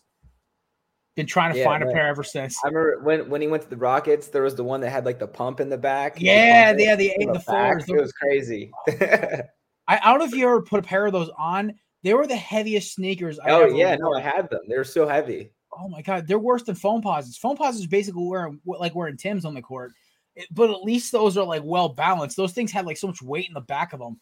I honestly went and bought the Garnetts instead. They had a physical metal pump in the back. It was so heavy. It was the coolest thing. I think it was a I don't know if it was a pump. Maybe it was a pulley or something for lockdown. It would pull out and you would go like this in this direction. Oh yeah, it's supposed to tighten it. Yeah, I know. I remember, dude. Basketball shoes when we were kids were wild. The technology. Yeah, so there was one. They had the spinners, the N1. Yeah, spinners. the Charles Sprewells. Yeah. Oh my god! Like, I always wanted to get a pair of those from Eastbay because they have like every damn color possible. But of course, Eastbay is a throwback too. These kids, no one will know Eastbay. Oh my god! There's still a thing apparently, which is hysterical. I still get emails from them. I'm like, y'all are still around? I thought Amazon killed you guys. That's wild. I would not have guessed that. Oh my god! I mean, I love that was where I forgot. Like, I think I saw a retro catalog. It had like Jordan 7s and Jordan 12s that were on sale, and it was all re-released. I'm like, this is the heyday when you have to call in at 1 per call, and I'm like, this is crazy. This is all pre-internet stuff. I love the nostalgia of it. But yeah, I mean, I guess to the whole point about retro players, I mean, I think for guys like us who are a little, we're not Gen Zers. We don't. We didn't grow up with LeBron and the Heat. Well, I mean, we had him in high school, but it's like at the same time, I kind of feel like we kind of romanticize the old days with like KG, Ray Allen, Wade. I got asked the other day. Some dude asked if who Michael Redd was, and I almost my brain almost melted. I was my first. Michael Redd's prime. It was short lived. He didn't stick around very long. I know it was he was the post Ray Allen days, like those first 2 years after Ray left. Those were his like, I guess his prime. So Michael Redd was the guy that you draft in 2K because he had the best 3-point rating, and you knew that was good for the video game. He would have been so much better in today's NBA, actually. Oh my God, yeah, you kidding me? Like you talk about, like, I mean, I basically. By the way, like the whole point of the show, I always tell every guest this mid-interview, we are very much like a loose kind of interview. We always kind of allow guys to kind of cut loose. We kind of are McAfee meets a sports bar. The whole point of the corner booth name was we are the corner booth of the sports bar, which Belly Up was called America's Sports Bar by some blog that rated us very highly. So we rolled with it. But listen, we were talking about like guys who were above their era. Once the other day I was looking back and I was seeing all these mobile quarterbacks when we were kids in college football. They were today they would be excelling. And now, like, I think one of the first ones I saw was I thought Dennis Dixon out of Oregon, the pull and run style. And now he was a career backup. Now everyone in the NFL wants their quarterback to have a little mobility. Double D played some games for my Steelers. He wasn't great, but I think he beat the Ravens in a primetime game. Like, I remember that was like 10-0 or something like that was the final score or something. Yeah, it was ugly. It was definitely ugly. Who was another one? I think there's another guy on Sports Tech. He's actually from Connecticut. I think he's Nate Jolie or whatever his name is. He did a top 10 biggest college football bust. Like number 4 was like Vince Young. And what kills me about him is that I remember him winning Rookie of the Year, and then Jeff Fisher basically yanking him for Kerry Collins against the Patriots, and his whole career was over. So I don't know. It's weird how like everything's evolving. I think Vince Young. You're right. I do agree with you that there's guys like Denard Robinson too out of Michigan. Like these guys probably could have played more nowadays. But like the Vince Young thing, he admits that he wasn't taking football seriously. Like they were probably fed up with him, not watching film, not working hard. Being there with his teammates. Oh yeah. Excuse me. You're good. I mean, it's still not as bad as Jamarcus Russell. Let's be honest here. The fake tape story is still my favorite thing I've ever heard in my life. Yeah, that's a great one. I did a video on him too. I think I remember that one too. But I will ask because I'm having a rough week to start as well. How you feeling after your Steelers dropping it to the Bengals on Sunday? Well, it's not great. But any Steelers fan that's been paying attention shouldn't be surprised by this. It's been a long time coming. Ben hasn't been right since like week 12 of last season. And to take it a step further, he hasn't been right since he tore his elbow. So the playbook's dumbed down. We look like a JV football team. We can't throw the ball longer than 6 yards. I mean, it's just ugly to watch. It's sort of like a lesser version of Kobe in his final year. Like he shouldn't be on the team. He shouldn't be in the NFL. It's like Eli Manning for the Giants. Like he's so done. What honestly, from an outside perspective, what kills me about Big Ben is that I have Chase Claypool in my fantasy team, and I swear it's like Russian roulette. I start him 1 week, he kills me. I sit him 1 week, he puts up 12 points. And watching Big Ben, the Kobe thing is on point. I don't know if he'll ever be, he's not as, of course, dominant as Kobe was overall career, but I get the whole shot fighter look at the end of his career. You could even honestly attribute to a guy from his draft class. Look at Eli his last 4 years. Like the guy had no gun left and no ammunition left in that gun of his. He was basically throwing like lob passes from like, I think what was Eli's last year was 2019 or 20, whatever Jones rookie years. Yeah. But it's like that. Like really, I can't blame Ben. Like he's done, but that's his character. He wants to go out there and compete. He is, despite like his physical looks, like he's a super, super competitive person. Anyone that's paid attention to Ben's career knows that. Mm-hmm. And he wants to go out there and try. Like he's probably convinced himself that he can turn things around, and he can't. But it's never going to get through his head. It's really up to the GM who brought him back on the team. I know he took a $15 million pay cut, but he's still making like $25-30 million, eating up 20% of the cap. And then the next level down is Tomlin. Like if Tomlin's this great coach that everybody, blow smoke up his ass every broadcast. Oh, Tomlin's the greatest. Tomlin, oh my God, he never had a losing season. Yeah, it's like Tomlin's pretty good, but if you're this great, the way everyone talks about you, it's time to make a tough decision to sit him down. That's your job. I honestly, I love hearing the moniker because everyone does blow smoke up Tomlin's ass. Everyone says he's the best press conference coach. He's the best to talk to. He's such a good motivator. But since 2008, I have not really feared the Steelers the same way since the James Debo's interception and, the Santonio Holmes catch and everything else. But it's strange to me because I feel like ever since, I think it was around 2011 or 2010, their loss to the Packers in Super Bowl. I can't remember the number right now. I just know it's 2010 Super Bowl.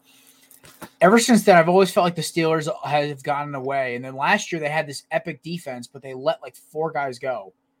And at some point, I want to look at the GM and be like, buddy, your whole culture of your team is based on defense. Yes, you have an elite center field ball hawk and an elite pass rusher. You let Hargrave walk to Philly. You let Nelson go. I honestly don't know why you let Nelson go. Mike Hilton's the best example. Yeah, another one. I mean, and they're gonna let Joe Hayden, the ageless one, the dinosaur of cornerbacks, walk too. But I still love Devin Bush.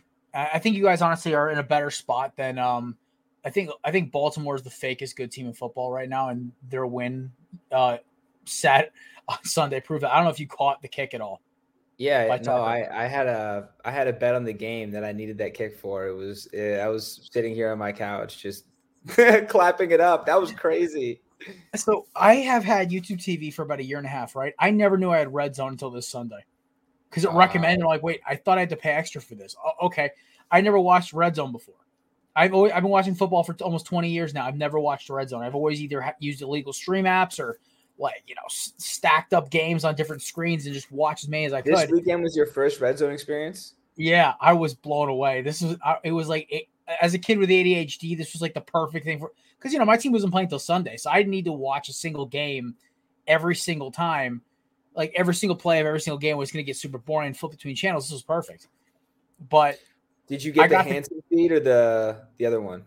I got the Hansen feed. That's the best one, yeah. Oh yeah, it is definitely that's the one. I think it's the only one YouTube TV offers. But did you hear about the conspiracy theory that some people are talking about now? I saw a video on it this morning. I think this is a little far fetched. You know what? It wouldn't be the least petty thing Fox has done with the NFL, but I didn't even notice it when I was watching. So I don't think it's a big issue. But at the same time, like I was just more interested because that was the wildest weekend of football. I think I picked the best weekend possible to watch Red Zone. You had a kick six, you had a 68-yarder that got missed. You had the Bills just beating the guts out of the damn Washington football team, and the 4 freaking Giants. I don't even know what to do with the Giants anymore. I'm a fan of the rival team, but I have buddies of mine, and I have to come on the show because we do this thing called the 1 sentence game where you describe every single game. We get 1 sentence to do it. So my one for the Giants is probably going to be, I don't know where to start here because that was awful.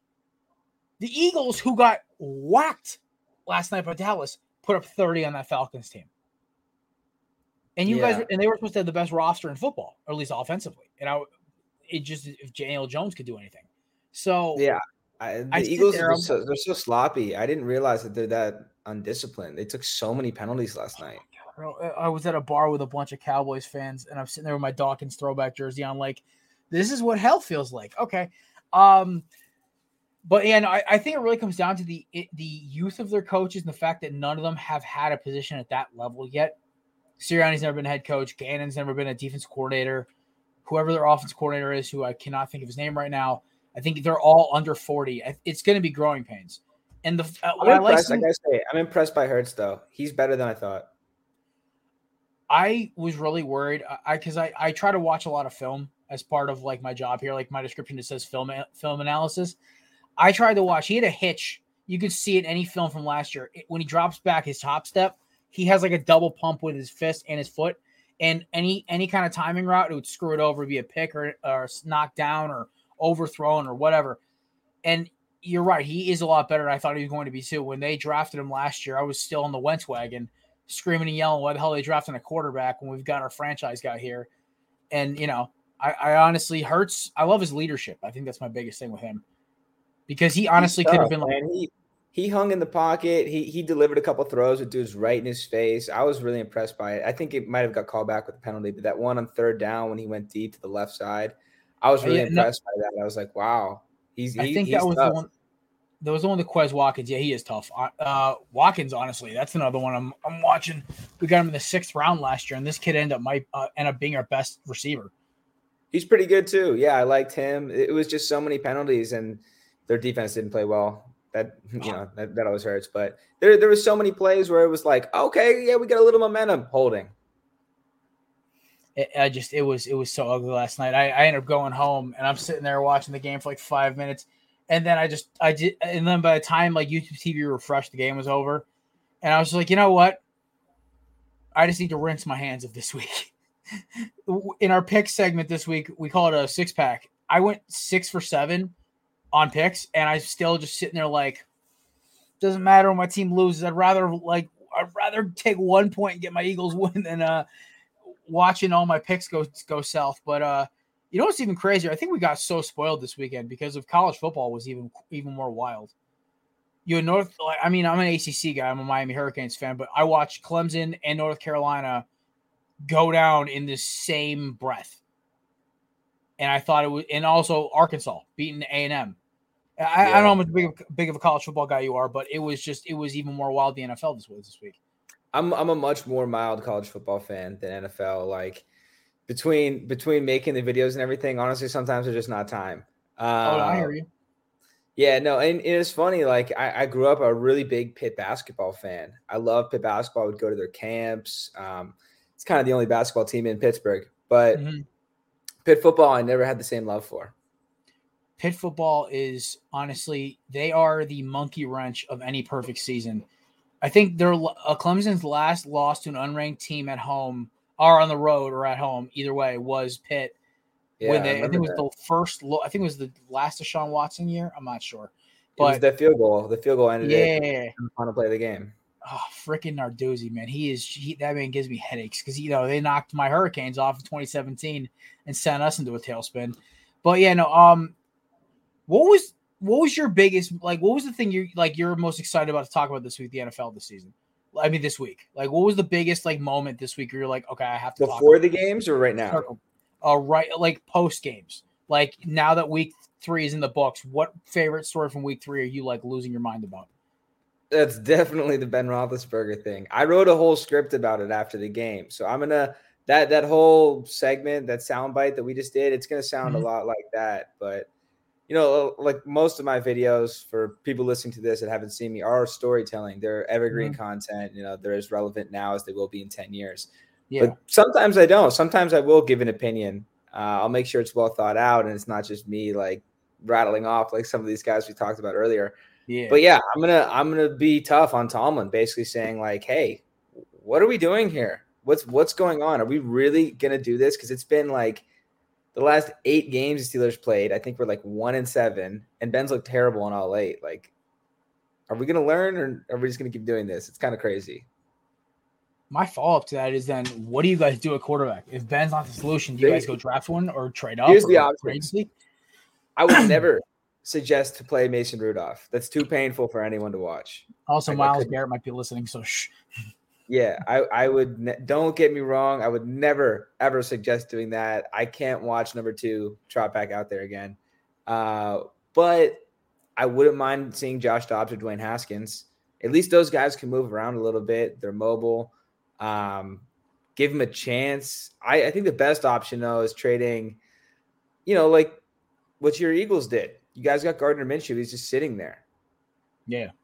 What do you want for Gardner Minshew? I don't know how many spare off. We're losing offensive linemen like it's the plague right now. How many spares you got? But I think they would accept a 4th or 5th rounder for him. Oh yeah, I think. What's that? Oh yeah, for Minshew. Oh yeah, Howie would be sure, QB factory out here making picks. Just that guy, I swear. I think he gets it he gets his jollies from like collecting quarterbacks and flipping them for picks. I think Taylor Heineke would be available. There's probably a couple other guys. I could make a list of 5 that would, cost a 5th round pick. That would be so much better. But really, you don't even need to do that. Just throw Haskins or Dobbs in there. See, I was the biggest critic of Dwayne Haskins coming out of college. I watched that Purdue game, and I always tell anybody, if you want to learn something about a quarterback, watch their worst loss in an upset. You will see their worst tendencies. And I watched Haskins stare down a linebacker in the flat and throw it straight at him. And I was watching the game live. I was laughing. I'm like, that is the worst throw I've ever seen in my life. He froze and chucked straight at the guy. But I will give him credit. Going to Pittsburgh in the preseason, the kid's got a bazooka on his shoulder, and he makes the good throws. He makes every throw on the field. Honestly, with that good of weapons around him and a non-toxic system in Pittsburgh, besides, Juju's TikToks, but besides that, I mean, honestly, you guys, I think Haskins might be the best scenario. I think they're kind of hoping it's a better version of what's happening in New Orleans with Jameis right now. That was my theory.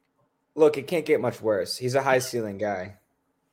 Oh yeah, I mean, you could also be New England right now and Mac Jones and everything else, and that just looks real good. I don't honestly. I don't think any of the rookie quarterbacks really have impressed me at this year. Usually there's like one front runner who's blowing everyone away. Lawrence looks okay, but he looks also making a lot of mistakes because he's used to having the best roster on the field. Then you have Fields, who basically I think was like just thrown in front of a moving train and told him to stop it. I thought that was the best analogy for me for getting 9. What Browns rack up 9 sacks last game? I think Garrett had like 4 of them. Yeah, Clowney had a couple. I know whoever their edge rusher was. And, then you keep going down the list. Mac Jones, I think, has 1 touchdown, 3 picks. And Zach Wilson he's my new favorite to hit the 40 interception club. I need to see this happen. Because Jameis came so close. Has that happened before? It's never happened. I think the most interceptions, the record is 28 by Peyton Manning from 99, I think. But I don't think anybody's gotten above 35 interceptions. Jameis was on pace, but then he threw like 2 games in a row where he only had 1 pick. And so we were cheering because he already had 40 touchdowns. We want a 40-40 guy. But at some point, I don't even know. I think all these quarterbacks this year were all put up in the situations that I'm just like, oh, it's not going to be good for them development-wise. I like Trey Lance. He's looked good. I like about Lance is he doesn't have to play every snap. That's why I think he's going to be the best off. Well, I mean, he was definitely going into the best situation, but he was my pre-draft guy where I was like, it's funny how we do the draft process where like Lance had a bunch of buzz and then, COVID ruins the season and everything. And then everyone started talking about Lawrence. Fields was talked about as like a potential top 5. Yeah. Mac Jones, not really. No one was mentioning Lance. I was like, what is he going to go in like the 2nd round? I was like hyped. I was like, maybe the Steelers can get him. And then he goes 3rd overall. I was like, oh, this is terrible. But no, that's my guy, Trey Lance. He's playing well. Every time I see Lance Lance has is just everything physically. He's perfect. He's like, he runs well, good head on his shoulders. Accuracy could, be improved, obviously, but on tape, he hits every check mark. What cracked me up was during the draft, the Niners pulled the ultimate smokescreen. They did that 3-team pick swap with Miami and Philadelphia, got to 3, told everyone they were taking Mac Jones, freaked the Patriots out. The Patriots about to trade up. Then they take Lance, and I think, who was it? At 4, then the Falcons were all take Pitts. I still think the funniest pick of the entire draft, besides the Giants taking Kadarius Toney way too early, was the Bengals taking Jamar Chase. Yeah, it's working for them now, but I'm just waiting for Joe Burrow to get clocked. It's gonna. They've been making a makeshift line so far, and it's working. But all the Bengals fans in my life, we're kind of happy. It's more fun to get Jamar Chase, and I went to school at Miami of Ohio, and there's so many Bengals fans there, so I have a lot of them. But I think they all knew, they kind of admitted, Sewell's supposed to be the pick. Yeah, I think it was just that whole first 12 picks was just pure drama, and I loved it because then you have Carolina and Denver just ripping off corners Dallas panicking and trading back with Philly, which I thought we were doing our live draft show here for Belly Up, and I was covering picks 11 through 15 because that was when Philly was supposed to be there. And I'm sitting there in the waiting room with the draft on my other screen in shock. They put me on camera. I'm like this, just absolutely frozen because the host, Dan, he's our fantasy director, goes, Jared, how you feeling right now? I'm like, I don't know if I'm in a simulation or not. I don't know if this is real life because the Eagles and Cowboys just picked and we just screwed over the Giants. I don't think anything could have been more fun. It cost a fourth to move up to get or fifth to move up to get Smith. And, then the Giants panic and take Tony at 20 when they had Bateman sitting there and Terrence Marshall. So things could have been a lot worse that day. This season for the NFL, it feels like we're back to 2019 crazy. But every time I try to make an assumption on a team or make an analysis or make a pick, I don't know if you've noticed this yet, then they zig when they're supposed to zag. Like, I honestly thought the Jaguars were going to beat the Cardinals on Sunday.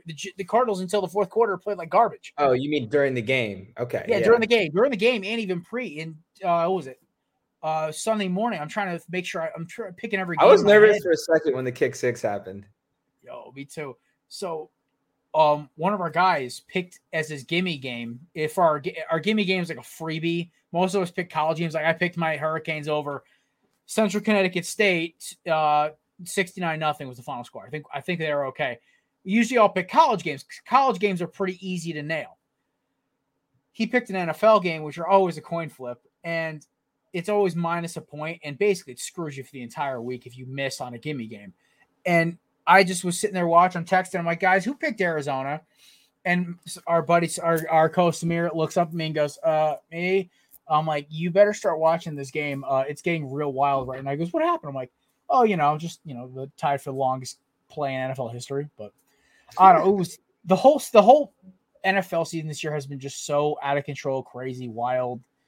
More injuries. It's been a great one so far. I mean, I know. Up until last night, almost all of the primetime games have been great. I mean, last night I think was like the first one that was like kind of a comeback down to earth moment. Glad we could help. Oh my, that was brutal. So Frank, we'll steer away from the NFL a little bit now. I want to go back to content. What is one thing you've always wanted to do? Now you have this huge TikTok platform, Instagram, everything else. What is one thing you've always wanted to tackle going forward that you haven't really got to yet? I'm going to do a full-length documentary. I don't know when it's going to happen, but it'll happen. It'll definitely happen. I've had this in my plans again for a long time. I love watching documentaries. Basically what I produce are like short versions of documentaries. They'll even have like interview clips spliced in. So as soon as I find a story that I really think is worth putting the time in and doing it right, I'm going to make a feature-length documentary and try to sell it to Amazon, Netflix, Hulu, one of these streaming services. Awesome. Maybe have a new rival for 30 for 30 because besides the Danbury Trashers one, I haven't really put out a good one in a while. Have you seen that one yet? Did you watch Once Upon a Time in Queens? I thought it was great.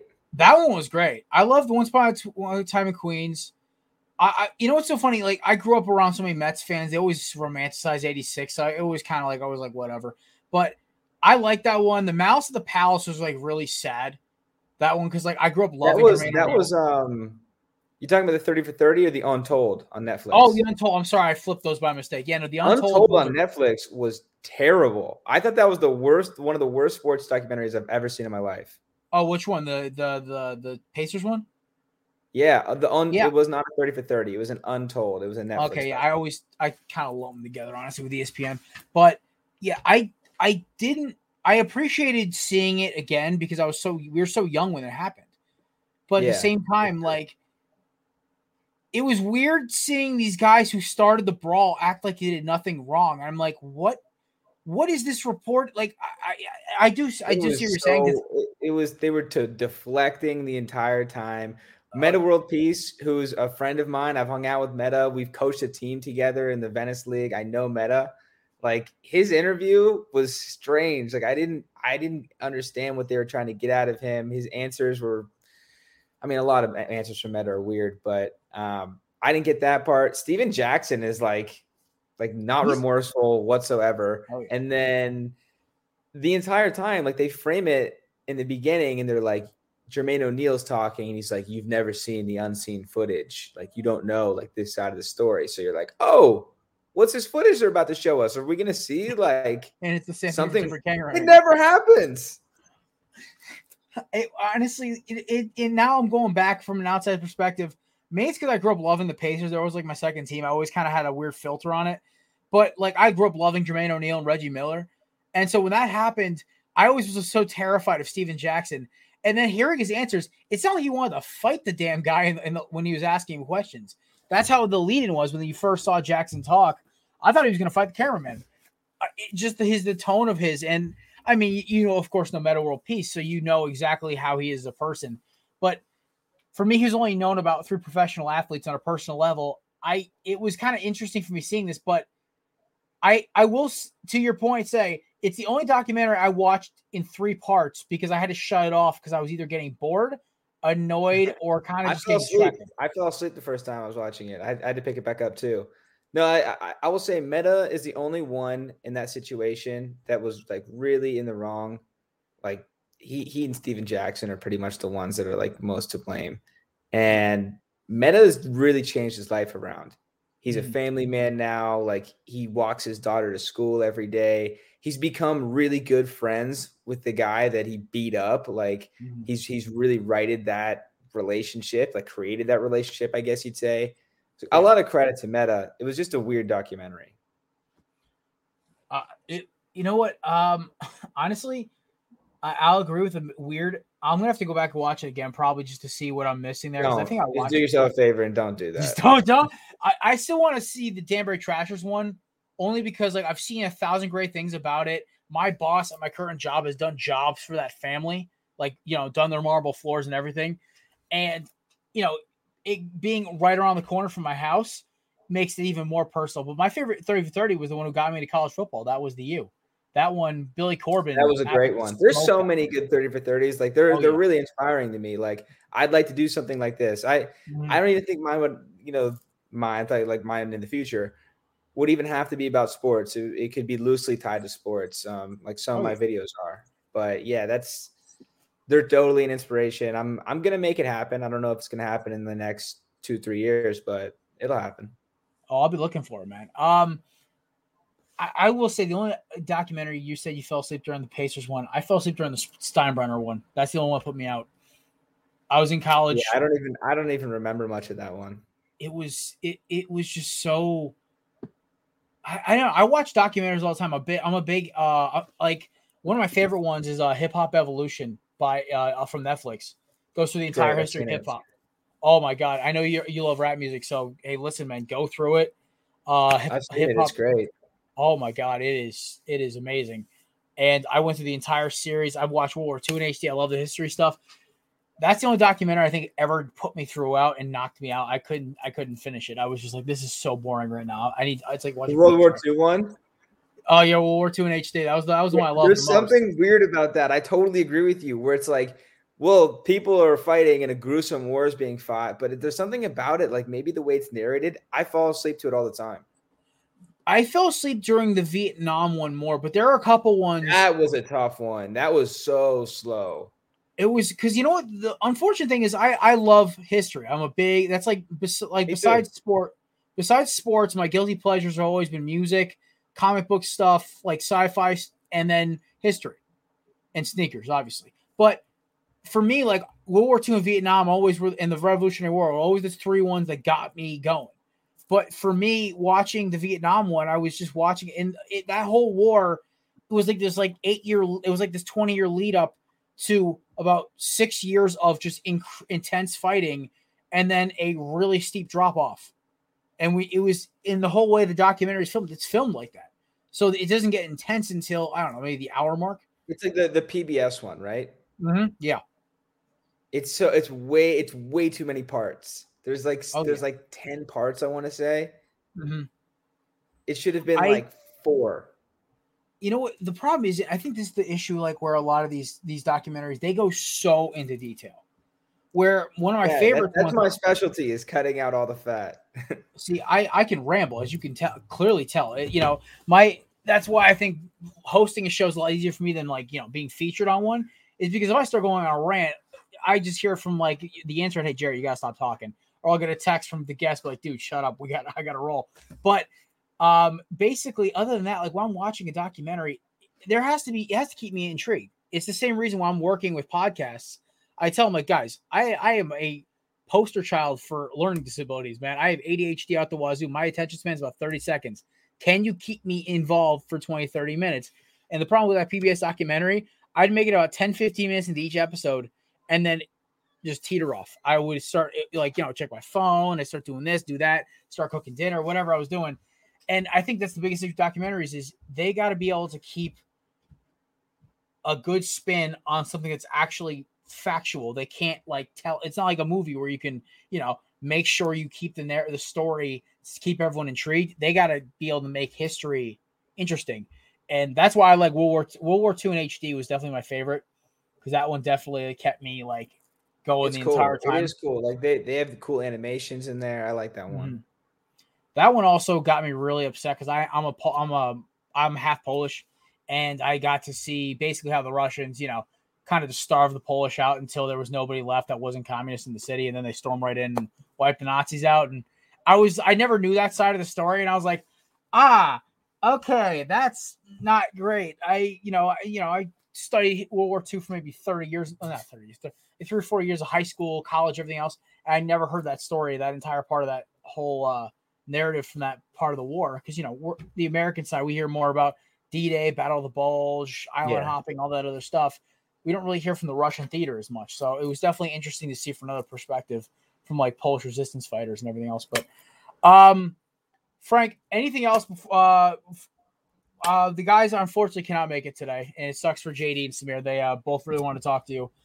But I will say this, man, it was great having you on today. Great talking documentaries. I can't wait to see yours when it comes out. Check out his channel right now, Frank Michael Smith, on TikTok, Instagram, and YouTube, correct? Same thing? Instagram, throw an underscore on the end of it. That's all. Throw an underscore on the end of it, yep. But, man, listen, thank you so much for coming on. Folks, of course, this interview is brought to you by our friends at YeatsOfficial.com. You want the best sunglasses, polarized, $40 flat, always stylish. I literally am putting on a pair right now in studio because I love these guys over at Yeats Official, right? You want to be looking like Raiders running back Peyton Barber or Eli Manning or the guy Stale Cracker? Well, Corner Booth for 10% off right now. We'll get you a pair for your weekend and getaway. These guys they ship it quick. Everything is all polarized. I wore these to the beach on vacation, and they got trashed, and they are still fully intact. So, YeatsOfficial.com, promo code CornerRoof, 10% off. Frank, thank you so much for coming on, man. We really appreciate you stopping by. We're happy you actually got you in studio to talk for about 45 minutes, talk some sports, documentary. I know it wasn't the most traditional interview, but I kind of like seeing people actually talk about their interests. So, we really appreciate having on, man. Thank you so much. Jared, it's an honor, man. Thanks. We'll do it again sometime. I'll meet your co-hosts. Oh, definitely. Before you do last call, can I say something? Yes. Just real quick, because we didn't say it at the beginning. We did a lot of football talk. I want to do a little football talk. PSG shout out, beating Man City today, and Messi is home. I'm a big PSG fan, full disclosure. Messi is home, getting his first goal. Big news in the sports world. Maybe not for everyone listening, but Messi with his first goal. Look great. There you go. All right. Ladies and gentlemen, it's been a while since I did this. Let's get a smooth jazz. All right. I only did one sentence for the Eagles because all I'm going to say is this. Unlike JD, I don't think the Eagles are a bad team. I think they're a completely undisciplined team. I think they have no identity yet. I think they are a team who has a lot of talent and has a lot of promise, but they haven't found their way. Dallas has an identity, and they beat the snot out of them because Philly was trying to figure out what the hell they were going to do. What is encouraging to me is, one, what's the first thing that happens? Jalen Hurts, our captain, our quarterback, steps up to the mic and goes, yeah, when you drop a deuce like this, you got to move on. First of all, love the analogy. Second of all, I can't hate the kid for guys saying, guys, we got to move on. Like, we can't dwell on this. Like, secondly, you have a top 10 running back in Miles Sanders. For the love of God, give him the ball. I'm a big Kenneth Gainwell guy. He can't hold the candle to Sanders. Sanders, as much as he may not be as fast as Gainwell, he's quicker, gets downhill quicker, more efficient when he runs the ball.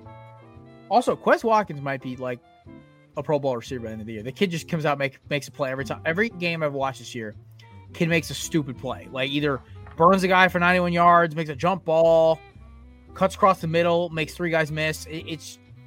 He's a weapon, and I'm excited for him too. My biggest thing right now for this is the Eagles. They're not winning division. If they do, it's going to be one hell of a ride. They have a shot at a wild card because the rest of the NFC looks like a clusterfuck too. But my biggest thing is with the Eagles, if they're going to start winning games, Sirianni and Gannon have to get on the same page and be like, listen, we want to say we have a dog mentality, then get like dogs. Don't roll over. Listen, I am all for playing to the whistle, but leading the league in penalties is ridiculous. We haven't done that since the Chip Kelly years. Come on, guys. I honestly, every year the Eagles have a loss like this, except the only year they never had a loss like this, really. I don't know. They did actually. They've had a loss like this every year, including their Super Bowl year. Was that that lump to swallow loss? It was Seattle in 2017. It was Dallas, ironically, in 2018. 19, it was, I think, Dallas again. And 2021 is Dallas again. We needed a gut check because we got a little, we lost by a touchdown against San Fran, and we beat those 5 Atlanta. We got pumped. We got our ass kicked. It's good. I'd rather this happen now than happen in week 14. So,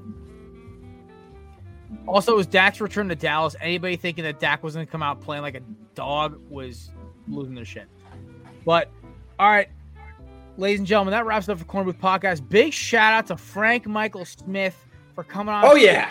Chat with me for a little bit. Go, Frank. If you haven't checked him out on TikTok yet, his shit is awesome. Instagram as well at Frank Michael Smith _ on TikTok. Also, shout out and a little nod to our newest intern. He will be joining us occasionally during the year.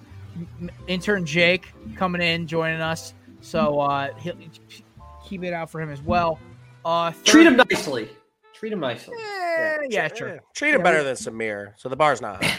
Well, I mean, Samir was like a fan favorite. That's true. Actually, the fans treat Samir way better than we do. Yeah, so they treat us. They treat Samir the best out of all of us. All right, treat him Samir level. Yeah, all right. That about wraps up today, folks. A little lower than me. Oh, shut up, Samir. All right, somewhere between me and Samir. Treat him there. All right. That's it. All right, ladies and gentlemen, I'm Jared. That's Samir. That's JD. We will catch you guys on Thursday live stream with Kev and Patrick as well. And that's it. That's all, folks. Peace.